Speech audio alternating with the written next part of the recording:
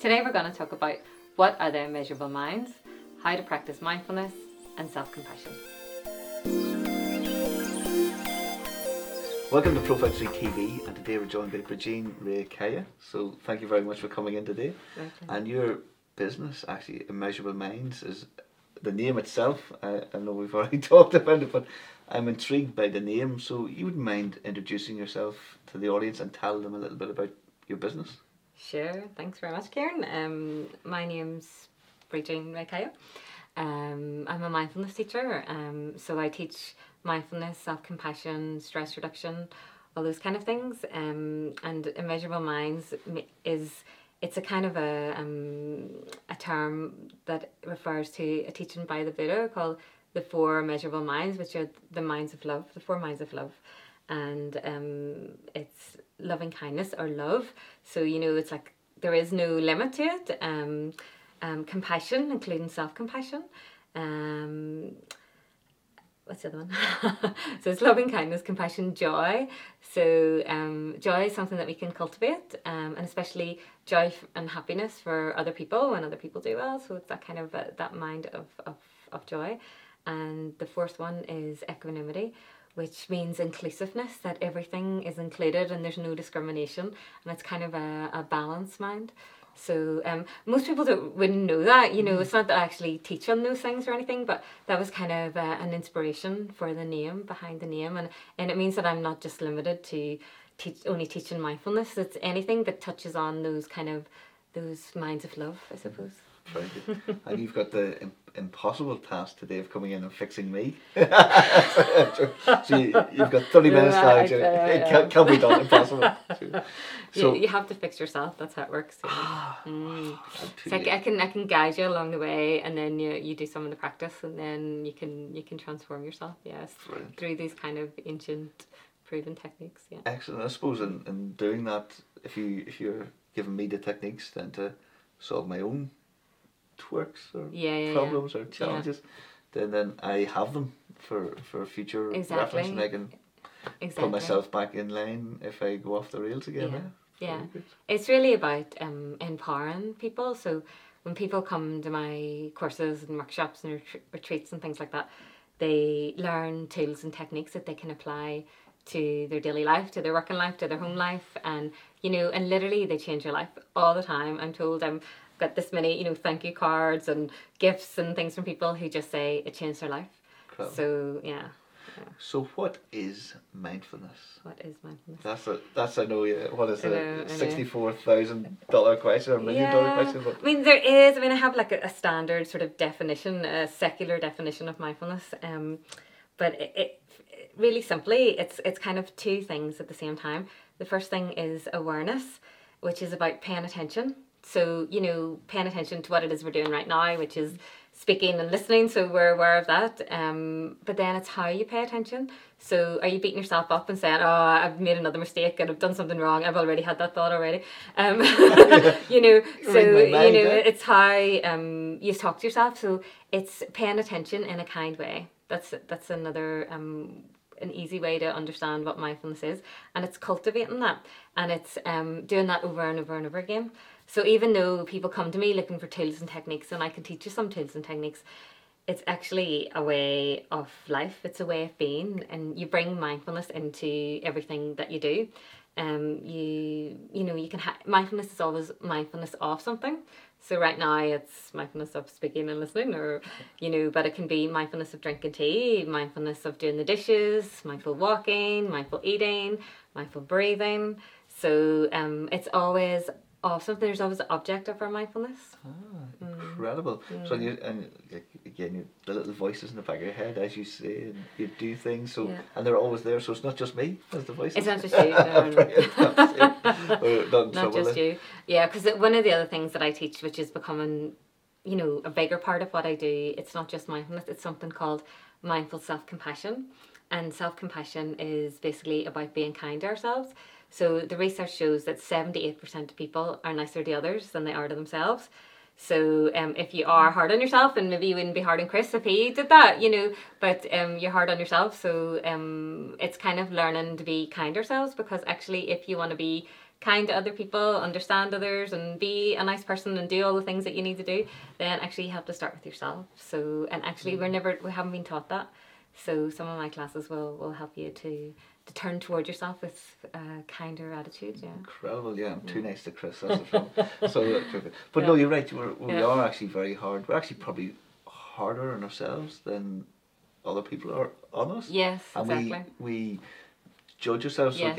again, I'm even thinking of we giving examples like people coming into us and we're trying to encourage them to do video or to create content and guiding them how to do it. But then we all do it. Then you have to do it yourself, and you're like, yeah, I don't know exactly. I don't look goodness. I'm not happy how I sound. I sound awful. Oh my word! How did I say that? There's loads of ums and ahs. I never do that. Yeah. But you know, again, oh my word! I'm thinking now I'm going to beat myself up later. That's it. But no, but that's completely natural. It's just how we've been conditioned, especially in our culture. It's always about, doing good things for other people. And there's a wee story in one of the wee stories I read, and it's about this guy who's given a choice of, to choose somebody in his team to be sacrificed so that everyone else can live. And, everyone guesses that he's going to choose himself. And that's seen as the most noble thing to do, to sacrifice yourself, But in the end, he can't choose anyone. He can't choose between himself or others because he loves all the people, but he also loves himself. And it's interesting how everyone thinks it's a good idea to, to sacrifice yourself. And actually, you should be able to, we should strive, or not even strive, but we want to be able to love ourselves as much as we love anybody else. And it's this idea that when you're on the plane and they say put your oxygen mask on first before putting it on your child, if you aren't if your well isn't topped up with loving kindness, then you really don't have any capacity to be there for others. And it's often the people who are, maybe a lot of mothers and people who are trying to do everything for everybody else, that they neglect themselves, and then they end up getting burnt out or sick. And if they could take a wee bit more time for themselves, take care of themselves, then actually they're going to be able to do all that nice things for other people that they want to do and look after their kids and do their job and everything else. So it's about having a wee bit of time for yourself. So it's called Wisely Selfish. So you don't have to feel guilty about it. Incredible, yeah, because as you say, selfish is such a negative word that we're brought up in. Don't be selfish, think of others. Yes. Incredible, so flipping it a little bit. It is, because, yes, think of others, but if you don't have any capacity, if you're so busy, if you're so burnt out, if you're tired, if you're exhausted, if you have given all day, maybe you're, in a current profession and you're looking after other people, maybe you have lots of things to do at home, then how are you going to have any time for your colleagues? How are you going to be nice to the taxi driver or the woman in the shop? You've no capacity. So it's about including yourself in your circle of compassion, and knowing that you, as much as anyone else, deserve your own love and affection, and you're also a human being as much as all these other human beings are. So, and when you do that, the research also shows that when you're high in self-compassion, you're actually better able to be kind and help other people. So it's kind of counterintuitive, because exactly as you say, we've been taught to don't be selfish and, think about the other people, but, include yourself in that as well, as long as you're obviously not getting to the point where you're self-indulgent. But there's ways to look at that as well, because the research shows that self-compassion is not self-indulgent, though people might think it is, but it's really not. Yeah. Incredible. So who would benefit most from these kind of practices? I think everybody. You see a problem in society, and generally lives are busier. Yeah. People are under pressure with mobile phones, social media, notifications, work. Yeah. It's a nightmare, and that's probably why I have a job and why I have a successful business, because is our society and how we're all living gets more and more busy and more extreme and more 24/7, and we don't have any, even children aren't allowed to be bored anymore. When we were kids, we were able to play and be bored and stare out the window in a long car journey. Now everybody's on screen, so you're not even getting any time off. The brain is always online, it never gets offline. So when you practice meditation, when you practice mindfulness, then you go offline and you become a human being, not a human doing. And in order to function well, so people who are in business and maybe you have staff and you want your staff to perform well, to focus, to concentrate, well, nobody has any attention span these days. So one way to develop that, and this is why you could say this cynically, but all the top companies are offering mindfulness for their staff because, it does help with concentration and productivity and things like that, so it really does help you to be present for what it is you have to do rather than be constantly distracted. Incredible. Yeah. When you say the word bored, I was thinking, what would I give to be bored again? I haven't been bored since I was teenager probably. Yeah. I would just love to be actually in that frame of mind where... To have time to be bored. Incredible. Yeah. Since you brought up bored. Oh my word. It's know. Probably a word that's become extinct. I know. And I think we need to get back to that. And I have seen articles saying that, young people nowadays are getting rid of their phones and they're trying to, get offline and go off grid a wee bit. There is a kind of movement for people to do that. And there's lots of movements about slowing down. And there's like a Slow London project. And, to just become, because, we're kind of 2,000-year-old beings with 21st century software. We're trying to run this software on this old hardware, and the old hardware kind of needs time out. it needs to rest so it can get boot up again, and we're just trying to put all this new software into it, and it's just it's too much. It's all too much. Incredible. So again, if we're talking about businesses, so mindfulness in business can help. It can help a business then. Yeah, absolutely. I mean, even locally, I would go into Tesco in Northern Ireland quite regular now for the last 4 years. I work for Centra NI, and I've been in all the sort of different banks and different companies. I mean, a lot of people would get me in once a year to do Wellbeing Week, which is fine, but I much prefer an organisation like Tesco who actually invest in it over the year and have a consistent sort of programme going on of looking at their staff and what they need and help them sort of reduce stress. So that they can be happier in work. I mean, it's really wise companies that are going to look at things mindfully because, things like sick absence, with the highest proportion of people up on sick are to do with stress. So mindfulness is really, really effective. I mean, that's why everybody's heard of it now. When I first started doing it, people thought I was some kind of weirdo, and now I'm in demand, you know what I mean? But before that, it was like this is some kind of strange culty thing. But actually, it's there's loads of science on it. There's neuroscience to show how it affects the brain. So after 100 minutes of practicing mindfulness, the parts of your brain to do with anxiety and stress start to shrink, and the parts of the brain to do with happiness and contentment increase.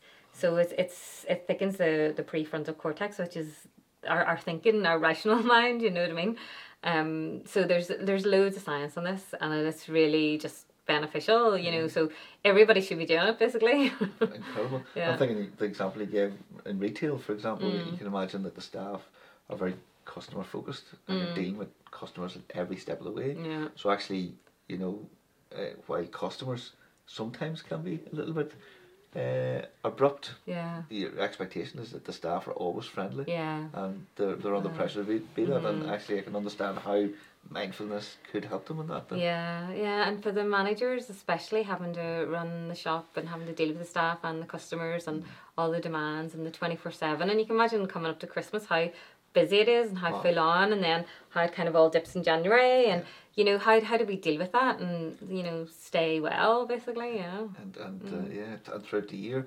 And is there misconceptions around mindfulness then? I think maybe there is. Some people have an idea that it's you have to go up the mountain in Tibet and sit like that and cross-legged, and it's actually you don't have to do that. No, you can do it wherever you are, on the bus or the train, in bed at night. You can do it in the doctor's surgery. It's basically portable. It's a portable mental activity that you can take with you. I know that my husband thought it was like for girls. He thought it was like yoga, you know, and that if you went to the class it would be all women, but you know that's not true.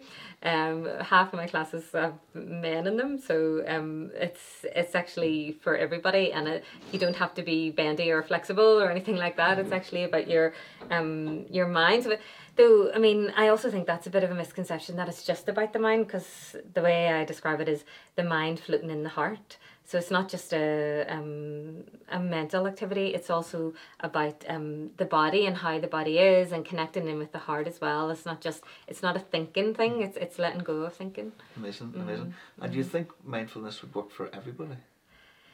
If they want to do it.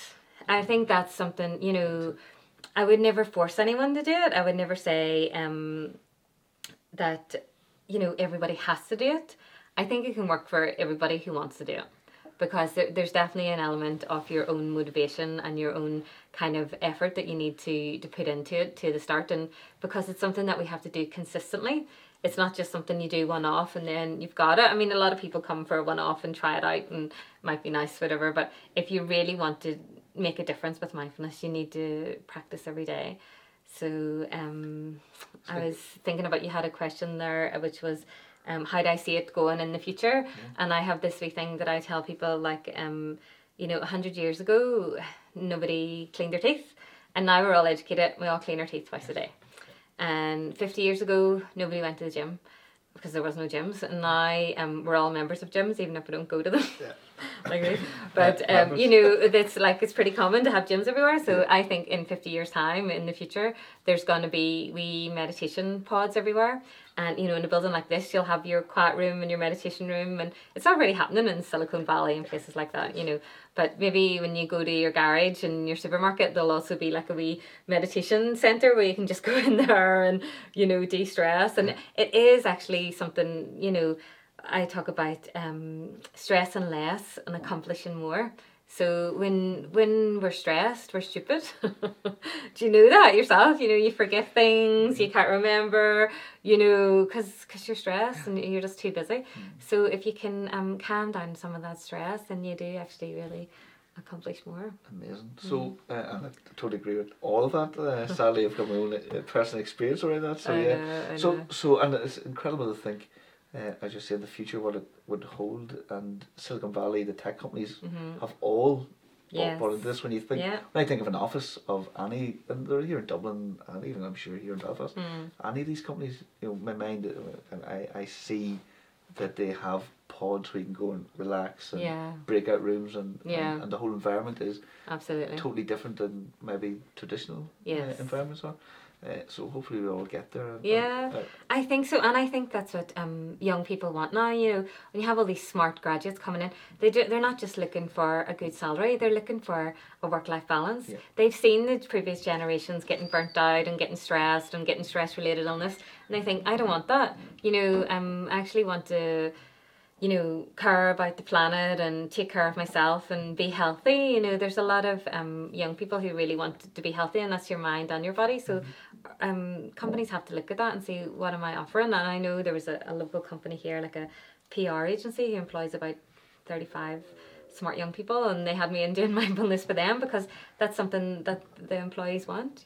Incredible. Excellent. So we've talked and you've explained beautifully what mindfulness is. But anyone is still on the fence or wondering actually what is entailed. So, how do I become mindful? Or what would, if I went to some of the classes, what would I be doing? So we talked about the Buddha. So what's the process, or what's the top level? I think I went to say the definition of it, and then I just talked about the easy thing. But there's like a kind of definition. I'll do that, and then I'll say what you mean, what I'm thinking. You know, the definition is basically paying attention on purpose, so you know that you're paying attention in the present moment. So we hear a lot about the power of now, so just being here, and most of the time, you know, maybe we're focused right now because we're being filmed, but a lot of the time your mind is off in the future. You know, what am I having for dinner, what am I doing for Christmas, or else it's in the past, what somebody said to me, you know, thinking what happened already. We're very rarely really here, so it's about bringing our attention into the present moment, and it's training in that. So it's a training in attention. So you come back over and over, coming back to the present moment. and then it's doing it in the particular way, which is with kindness and without judgment and with self-compassion, and it's cultivating those qualities. So when you come to a class or a workshop or you go in a program, we do lots of exercises to help us work with our mind, to get to know our mind, to have some space and time to do that. And, you know, lots of people now are using apps, and there's loads of apps that you can download off the internet or on your app store and, you know, do it at home yourself. And, you know, that's really good, actually. And it's helpful, but it's, you know, 10 times, 100 times better to do it in a group, to find a class, because what will happen if you sit down to do it at home and you think, oh, I'll do this wee 10-minute meditation, and then you start going, oh, but I have to do this and X, Y, and Z first, or I'll make a cup of tea, or I must get up and do this or that, and you don't have the same thing. When you're in a class, you're there, and there's other people, and then the other people, the collective energy, it is actually a collective activity, because quite often people want me to do one-to-ones, and I do sometimes do that, but it's so much more beneficial to do it in the group, and people really feel that. And you know, it's also about connecting with other people in a strange way. A lot of times you look in the room and it looks like we're all sitting there not talking or whatever, but there's actually a lot of activity happening inside, and there is a connection happening with the people in the class. Yeah, incredible. So if someone is anxious about coming in to a class, and there shouldn't be. It's you meet just the nicest people. Honestly, I just think I get the nicest people in my class, but you know, basically it's people from all walks of life, and a lot of times people come in because they've had some suffering in their life. Maybe they have like really bad anxiety, maybe they've had depression, maybe they have chronic pain, cancer. Also, I have people with all sorts of illnesses, or maybe they're off work sick because of stress, so they're coming to get some relief from their suffering. But equally, you have other people who just want to achieve more and do more in their life, and have heard about the benefits of meditation or mindfulness for that kind of thing. So people come from all different reasons, and you don't actually have to disclose or share any of your personal information. It's not about that. It's actually just about the practice. So it's about doing the practice of being present, and there's a number of sort of techniques and tools, including meditation, basic meditation. There's deep relaxation we do, which, you know, most people love that because you get to lie down and sometimes fall asleep, and when they're not supposed to fall asleep. We do a wee bit of mindful movement as well. Sometimes every class is different depending on what the focus of the class is. And maybe learn some psychoeducation around the mind and how the mind works and understanding the mind, and it really helps to normalise, you know, why we feel the way we do. And a lot of us are sitting in your own wee world thinking there's something wrong with me or I'm not right, and actually when you realise other people are like this too, everybody's suffering in some way, everybody's feeling like this, and you know, and there's also something I can do. I can work with my mind, that I'm not stuck, we're not fixed. You know, we used to think that the mind was set by the time you're 21 and you can't change, but actually you can change. It's called neuroplasticity. The mind is plastic, and through these practices you can change your mind, which is really amazing. And you can become happier too. You know, there's lots of concrete ways, practices that you can do, and there's loads of research behind this stuff. It's not just me coming up with this idea. You know, I have literally gone all over the world and trained with, you know, top neuroscientists and, you know, professionals. I have a master's in mindfulness. I went over to Bangor in Wales for 5 years part-time and did this master's program. So yeah, and I would go down to Dublin and France and America, everywhere to see all these great gurus, you know. And you know, I don't think we should be afraid of gurus, because all that means is somebody who's done it before you, somebody who knows the path. And you know, I go to these people just for inspiration, and it helps me then to sort of take a wee bit of that and then bring it back to the people here, you know. So. Incredible. So wow, what a journey. So and a lot of study then, clearly, to understand and to be able to practice this. So very, very interesting. So do you think in our world today, you know, it's multitasking, the phone's getting busier, we're getting content at us from everywhere, it's going to get actually tougher to be mindful? Well, I think it's just about making it part of your lifestyle. Like we clean our teeth every day, that idea that we do our meditation every day. We take our meditation instead of taking our medication. You know, it's like there's a pill for every ill, and that sort of model is also starting to crash down around us, to say that, you know, That's not the way to go either. There must be a more holistic way, a way to work with the body, a way to work with this human machine, and because we're actually not a machine, how to work with it in a way that's sustainable long term and is going to benefit all, the whole system. So mindfulness actually helps you look younger. That's supposed to be science. There's something called telomeres, and people who meditate, their telomeres lengthen. It helps you to have a strong immune system, so people who practice meditation don't get sick.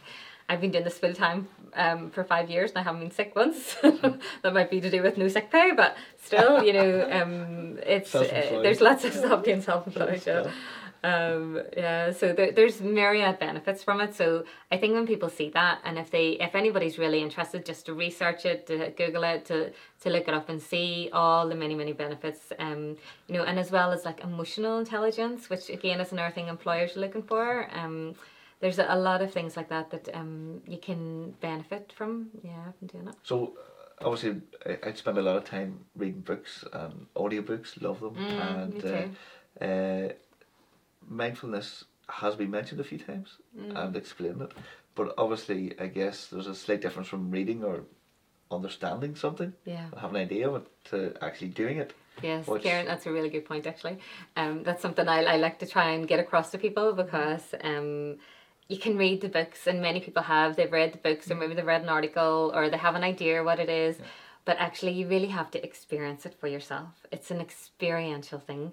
It's kind of a feeling that you get when you're letting go of the intellect and you're just being in your body. It's something you might have done when you were 12 and you're lying on the grass and you're looking at the sky. It's kind of just a way of being, and it's bringing that into your present moment. And it doesn't have to be a serious intellectual thing. Of course, I have a master's in it. You can do a PhD in it. You can write books in it. You can talk about it all week. But it's really actually something that is it's a almost different dimension than the daily grind of of intellectual life or thinking about things.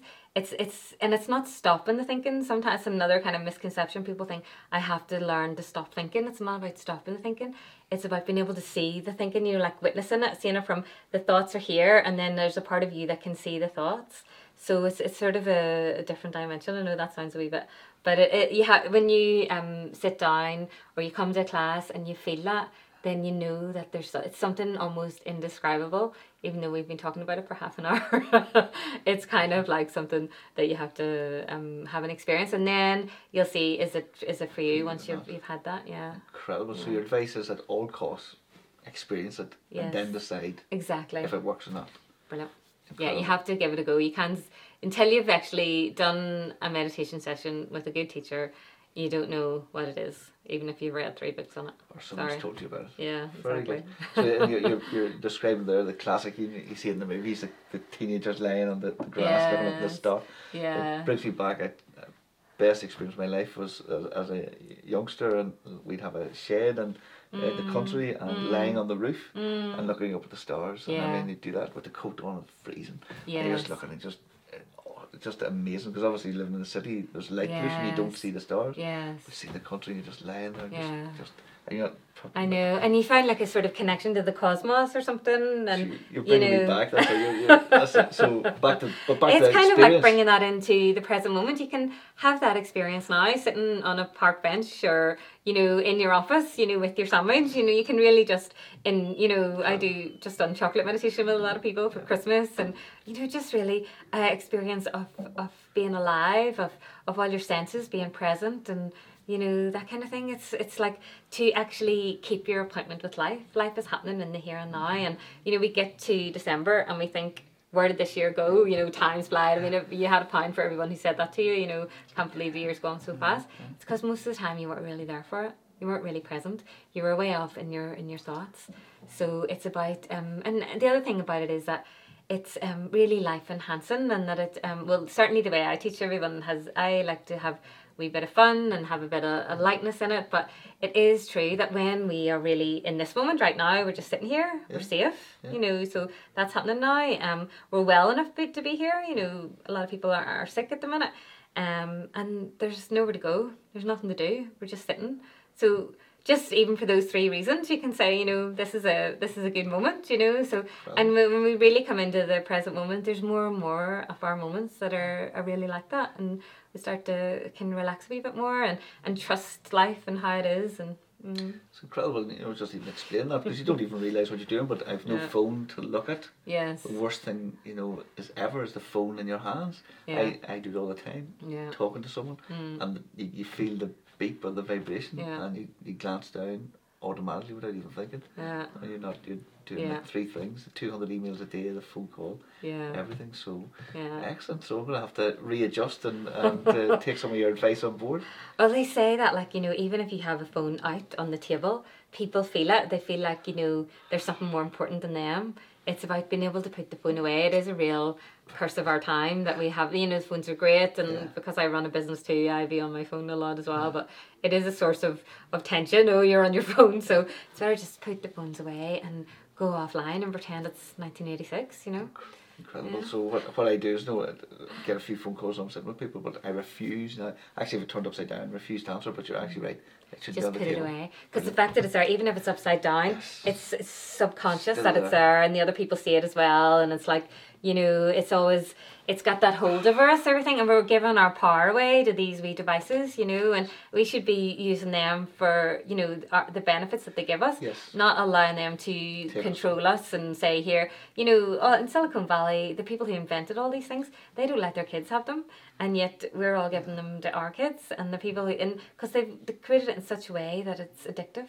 Those little notifications and all, you feel you have to check and you have to respond straight away, and the world won't fall down, and if something really big happens, somebody will tell us. We don't need to, so but we could talk for a few hours about social media. No, exactly, but it is, in fairness, just yes. I can definitely see, and I'm sure people do, we are fighting back. We are, the mindset is changing with social media. We were sucked in for a long time, social media online, the notifications and that. Yeah. But people now are aware of it, which is brilliant. They're more aware. There's a lot of work to be done. Yes. And I think I'm pretty good, but I'm not. But you're explaining this. I need to dump the phone, put it away altogether. You could maybe do it like for an hour in the morning, an hour in the afternoon, but the rest of the time the phone's cool. In the drawer or something. We our first business in 2010, we actually built it on social media, and we lived on social media. I'm not joking. No my word, it was easy. Back in the day compared to today, everything was organic, 100% reach everywhere. It was beautiful, incredible, not like today. Wow. And we built our first business on social media, on the back of social media, and lived, I'm not joking, must have been 10 hours a day. But today, the flip, so sick of it in that respect, that it sucks so much time. I know. But critical and really, really good and useful if you use it in the right way. So actually, I do think I've got my social media habit perfect. But I, as you mentioned, I'd go in every couple of days or 2 or 3 days. Yes, and you have other people who can check it for you, which I think is great too. Employ somebody to be your social media manager. Even better, that's what the big companies do. They have other people to do that, but it's a bit of it's like a tyranny of the social media that it's involved, and we all feel we have to be on it, and we have to. If you have a business, you're on it, and I'm on it as well, and it's not really good for us, to be honest. Incredible. So thank you very much for all your help and guidance today. So if pleasure. Anyone wants to know more about mindfulness, or reach out, or find out about your classes, sure. What's the best way for them to get in touch? The best way is to go onto my website. So it's www.immeasurableminds.co.uk. And there's all my classes are listed there. I have everything coming up in January for the new year, new start, get your mind right and all that. So I have lots of courses starting in January, and you can book everything online, or you can contact me. My email's on there, my phone number's on there. So if you want to get in touch and have any questions or anything like that, I'm happy to talk about it. Brilliant. And you have some videos up as well? On my website there's a couple. I did a TED Talk 4.5 years ago, so I've got that one, and so now that I've met you and you've convinced me on the power of video, I might do a few more. And actually I did get one, a guy on LinkedIn sent me a message saying that I should do online courses, and he's in Scotland and he wants to be able to to come to the class or whatever, and he can't, so I was thinking about maybe doing that in the future. So excellent. Who knows? So that's the New Year's resolution. Yeah. Learn how to do online video. Yeah. Very good. Yeah. Excellent. Well, thank you again for your time today. It was brilliant. So I've learned a lot as ever. So a lot I have to put in practice. So thank you. Thank you. Excellent. Cheers. And thank you for watching today. I hope you enjoyed and learned something. Do check out the links underneath the video, and be mindful, of course. This is Kieran from Profile 3. We'll see you in tomorrow's video. Thank you again. All the best.